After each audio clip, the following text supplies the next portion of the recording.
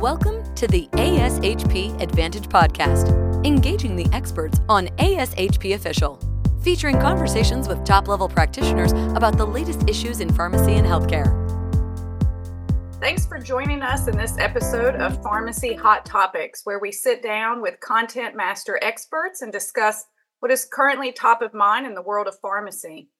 My name is Jennifer Clements, and I am Clinical Professor and Director of Pharmacy Education at the University of South Carolina College of Pharmacy in Greenville. And I'm joined today by Diana Isaacs, who is Clinical Pharmacy Specialist and also Director of Education and Training in Diabetes Technology at the Cleveland Clinic in Cleveland. Today's episode is part of the ASHP Advantage podcast series, Engaging the Experts, featuring conversations with top-level practitioners. This episode is supported by Novo Nordisk and is informational purposes only and not approved for continuing education credit. So Diana, thanks for joining me today, and let's get started with today's topic on pharmacotherapy for obesity. The first thing I wanted to discuss was lifestyle modifications. Since we're discussing pharmacotherapy, it's important that we remember their adjunct with lifestyle modifications. And often in clinical trials, they had to have reduced their calories by 500, also gotten more physical activity. That's very common in all these clinical trials. But I think I wanted to kind of get your input on intensive lifestyle modifications, because I feel like some of the more recent evidence, maybe even with tirzepatide, we're seeing kind of more intensive approaches with lifestyle modifications than we've seen in other trials. So what's your thoughts on that? Yeah, it's a great question. And I think there's two trials specifically that we can really learn a lot from. So the first one's actually the Step 3 trial with semaglutide. And this was the effects of semaglutide versus placebo as adjunct to intensive behavioral therapy on body weight in adults with overweight or obesity. And so basically, they randomized patients to either semaglutide 2.4 or placebo. And this was combined with a very low-calorie diet for the first 8 weeks and intensive behavioral therapy. It was actually 30 counseling sessions during the 68 weeks. And so people were advised to have a very low calorie diet, anywhere from 1,000 to 1,200 calories per day. This was usually in the form of meal replacements for at least 2 of the meals. And then they transitioned to a slightly higher calorie, like 1,200 to 1,800 calories. And they were also advised to try to get at least 100 minutes of physical activity initially and try to raise that to 200 minutes per week. So what we found in this trial, and keep in mind, both groups had the intensive lifestyle changes, but only one group had the semaglutide, was that the group that had the semaglutide had much more weight loss. So actually, body weight was reduced 16% with the semaglutide versus 5.7% with the intensive lifestyle. And so I think this shows us that adding lifestyle to semaglutide definitely increases the effect, and you get much more effect than lifestyle alone. And there was another trial with tirzepatide called the SURMOUNT-3. And this trial was done a little bit differently. This was also a double-blind randomized controlled trial where everybody started off with 12 weeks of intensive lifestyle intervention. And it was very similar to the intervention that you just heard about with semaglutide, low-calorie diet, incorporating physical activity, and a lot of follow-up with the healthcare team. And then those that lost at least 5% of their body weight after 12 weeks were randomized to tirzepatide or to just continue with the lifestyle modifications. And actually, those that transitioned to tirzepatide in total lost 18.4% of their body weight. And those that transitioned to placebo actually ended up gaining 2.5% of their body weight. So I think we clearly see incorporating intensive lifestyle with these agents very beneficial, and more beneficial than the intensive lifestyle by itself. Yeah, that's great. Great information. Thank you for sharing. The next topic I wanted to kind of mention and discuss briefly was really how long do we use pharmacotherapy? Because if we look at the pool of all the clinical trials we have for weight loss medications, some of them go pretty short, all the way to 68 weeks, 72 weeks. Now we see some with 88 weeks, but there's also some that go 2 years. And I do remember with liraglutide as Saxenda, one of their trials went up to 3 years. So we see some variation. I think what the question becomes in clinical practice is how do we treat lifelong when the clinical trials are only 3 years? I mean, obesity is a chronic disease state, and therefore we should treat it like any other chronic condition where we think about treatment indefinitely. And I know that sometimes is a hard question because we also know from clinical trials that if you stop the medicine, they're going to gain weight back. And depending on the agent, they could go back right where they started before being randomized to treatment, or they kind of get halfway there. And so I think this is a big discussion. And I'm wondering, what are your thoughts that, in my point of view, we do need to treat lifelong. Maybe that also means that we don't just completely stop the drug, that maybe we kind of go to the next dose down to still maintain something if someone's achieved their weight loss, or, they've reached their percent, they've plateaued or something, whatever the situation is, that I don't think we should be withdrawing it completely, just kind of de-escalating a little bit and keeping it on to, make sure we're treating lifelong. So what are your thoughts on that? Yeah, it's another great question. And it's true that for overweight and obesity, 2 years is about what we have data on. Although, if we look at the diabetes literature, we know we've got trials that are out to like 5 years. For example, dulaglutide with the REWIND study and those cardiovascular outcomes, patients were on it for a long period of time. So I think we can feel pretty comfortable with the safety. And obesity is a chronic condition. So I think it's good to set expectations that these really are meant to be chronic medications, and everything that we know so far indicates the safety of these long term. And the longer that they're out, we'll continue to develop some data, likely retrospective, but we'll be able to look at more of that. Now, there are some considerations, certainly when people do reach their goals. I like what you suggested. We definitely sometimes will lower the dose. And sometimes I think that what we do see is that people plateau or even may gain some weight after continued use. And some of the approaches we've taken is as maybe more potent agents come out, for example, those that were on liraglutide and then semaglutide came out, right? We've transitioned them. If they're on a lower dose, sometimes trying a higher dose, sometimes going to a lower dose and then going back up. So there's definitely different things we'll continue to learn, but I think expectations, these are meant to be chronic medications. Yeah. Yeah, I definitely appreciate you sharing maybe, the insight into we're kind of moving down that path of more impactful medications. And, we know that established pharmacotherapy has produced less weight loss than our newer agents that we've seen over the past couple of years. And kind of what's in the pipeline, is very promising that if they're on something, I like that if they're on liraglutide, switching them to something else because it's more impactful weight loss. Yeah, and it's very exciting because we've got like triple agonist in the works. There's definitely a lot of agents in the pipeline. So we'll be able to continue this approach. Right, yeah. Now, I kind of wanted to switch and talk about some specific agents, because one of the questions that has come up recently that I hear about, and I think it's also because there's some news articles being published about it, is really these psychiatric adverse events with semaglutide and tirzepatide. So if we specifically look in the label for, let's say, Wegovy as semaglutide 2.4, there is the warning and precaution of suicidal behavior and ideation, where it states, you monitor for depression or suicide thoughts and discontinue if symptoms develop.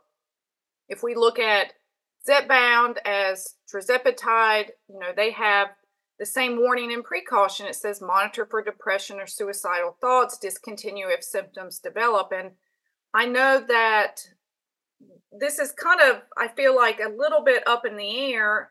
To me, I don't really know the exact mechanism or the theory behind it.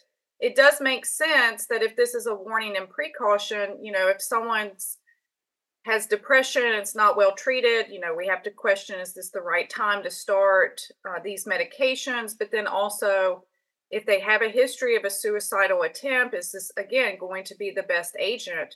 However, I've also seen some, couple of reports that say this may not be the case, that this may not be an adverse event or a warning or precaution. So I feel like we're in this state of maybe some conflicting evidence. And I'm just curious, from your point of view, especially in an endocrinology office where you're probably using these agents quite often, like, how do you address this in clinical practice with your patients? Yeah, I think it's important to note that this is based on reports to the FDA when using the agents.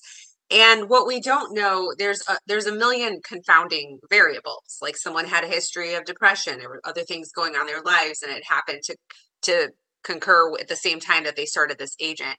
So the FDA has looked into this, and so far really has not found a direct link between these agents and the suicidal ideation and depression and anxiety. That being said, they are evaluating this more. There'll hopefully be some meta-analyses and things coming out. In the clinical trials, this wasn't observed. And so at this point, we don't really know that there is definitively any association.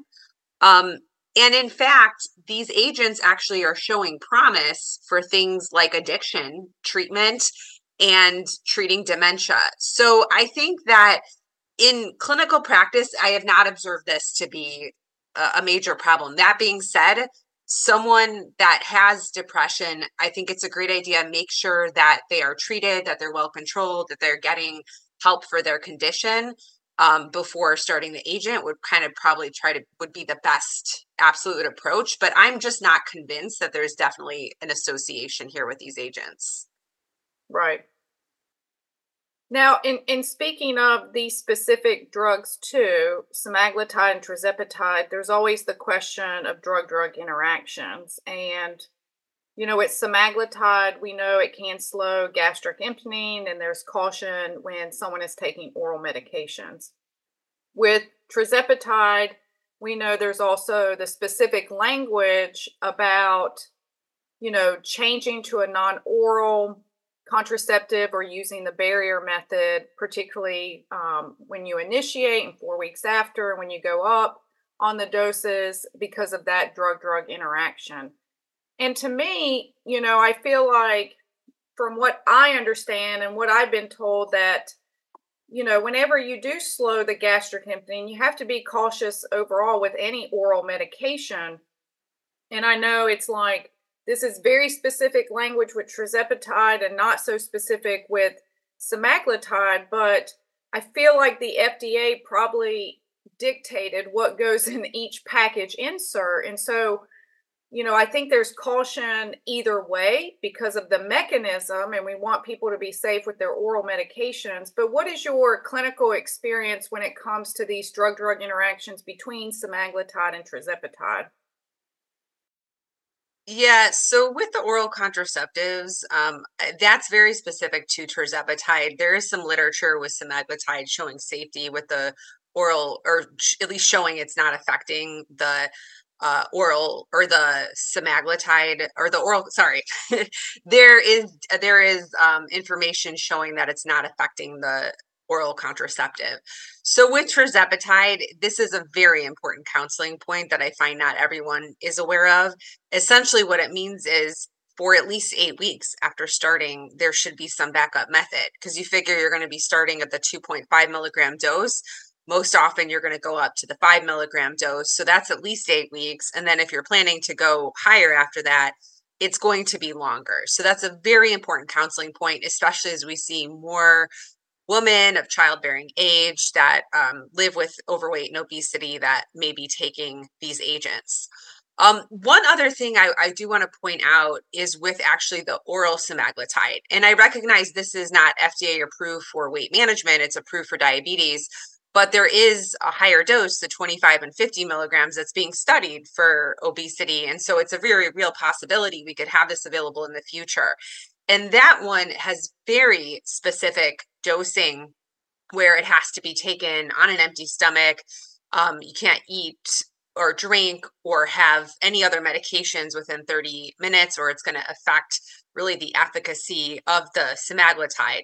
And so I think that is an important interaction that we clinically see. And I've seen so many people waste their drug by not following these directions, by splitting it or taking it with other meds at the same time. So I do think that's a very relevant one that we see in practice. Yeah. And again, I appreciate you highlighting that. I think we have some, great things in the pipeline, drugs that are currently available for different indications and potentially being used at higher doses. But then it just then goes back to what we talked about with, triagonists or any other medication in combination with new agents to promote weight loss. So it's going to be very promising to see what the future holds.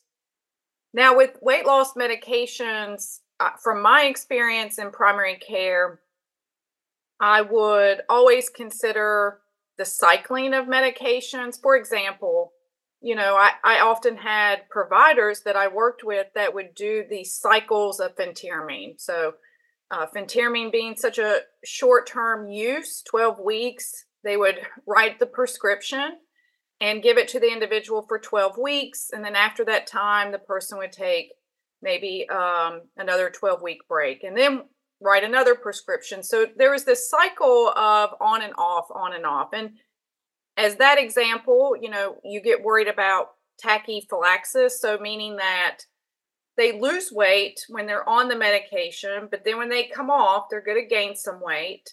But then the next time you use it, they still lose weight. It's just not as much as the first time that they got that medication. And so I'm curious, from your perspective in an endocrinology office, do you see cycling on and off medications? You don't have to refer to phentermine specifically, but any of them in general. Are you guys considering on and off? Whereas before we talked about, this being a treatment lifelong. So I'm just very curious from your perspective.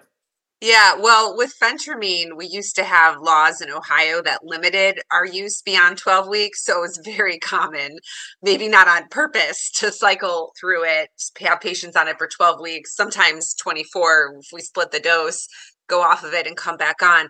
But to your point, often the second time, third time, the repeated use, the weight loss is not as significant.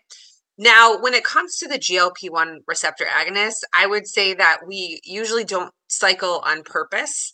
Unfortunately, we know related to cost and access and shortages that sometimes that leads to patients taking a break from it and then resuming it. Cycling with these agents, I would say, is not optimal because they are really intended to be chronic use. And very, very commonly, we see that when patients discontinue it, they regain weight.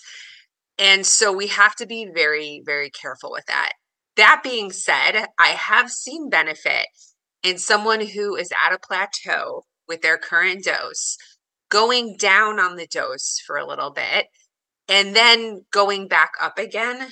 And sometimes they get that little kind of, I don't know, it helps them because they've gone down and they've gone back up again, and it kind of helps further suppress their appetite and gives them a little bit of a boost. So we've tried things like that off-label. I've also had patients that they've kind of reached their weight loss goal and might spread it out a little more instead of doing it every week, doing it every other week, sometimes every 3 weeks. These are very off-label things that we're continuing to learn. But in general, I would say cycling with these agents is not something that has demonstrated. It's not something we should be regularly doing. Right. And, I think with cycling, we'd have to evaluate the gastrointestinal adverse events too. And, we know that you'll get more gastrointestinal adverse events with higher doses, but then you also get more weight loss because, of dose dependent factors that we've seen in clinical trials. So, yeah, I would have to think it kind of complicates things too, depending on what dose you're able to do in the cycling. Now, I think a question that does come up, we don't have a lot of good, large randomized control trials on this subject, but it's really maybe some smaller non-randomized, reports out there in the literature about weight loss medications in combination with bariatric surgery. Most likely that this is after surgery where they've lost a significant amount of weight and they probably started to plateau. I could see then considering weight loss medications. And particularly if we think of GLP-1 receptor agonists, I may be hesitant immediately after surgery because it depends on what type of intervention for bariatric surgery. There's already going to be so many changes in terms of what they eat, and again, depending on the intervention, that could have a severe effect or cause more adverse events, again, because they have to be cautious with what they eat, when they eat, what they drink.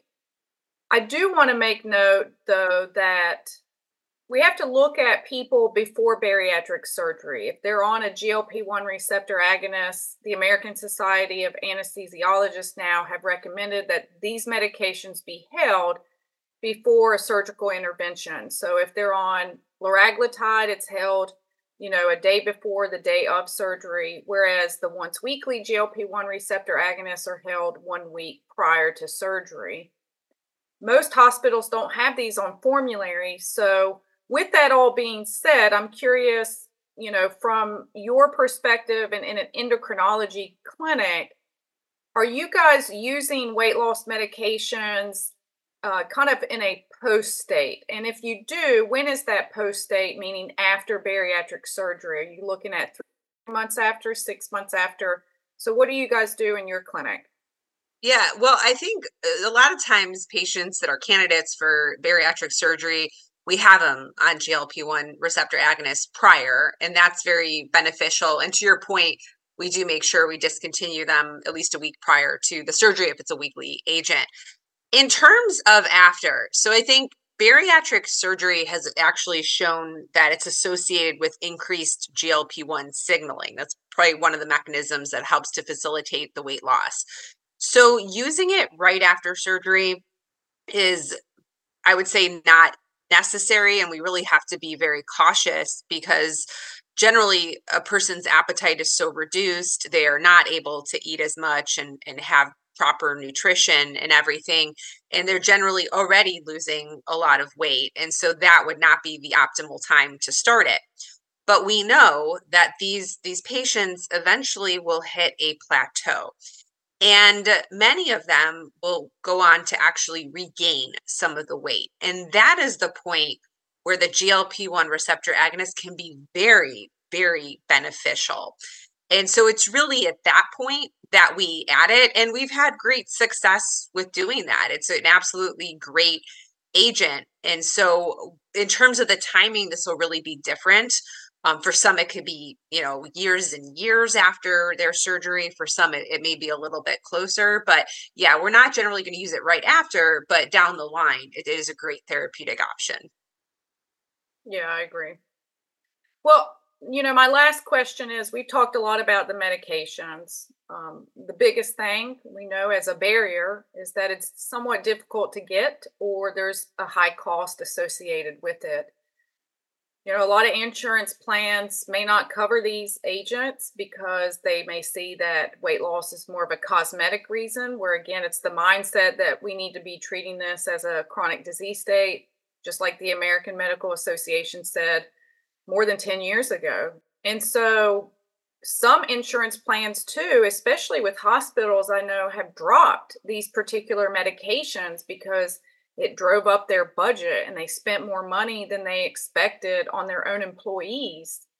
I'm hoping, though, that all this does change. I mean, with evidence like the SELECT trial, so semaglutide 2.4 milligrams and the 3-point MACE for cardiovascular events and that evidence that just came out late last year, I'm hoping that would be the driving force or the start to see the change.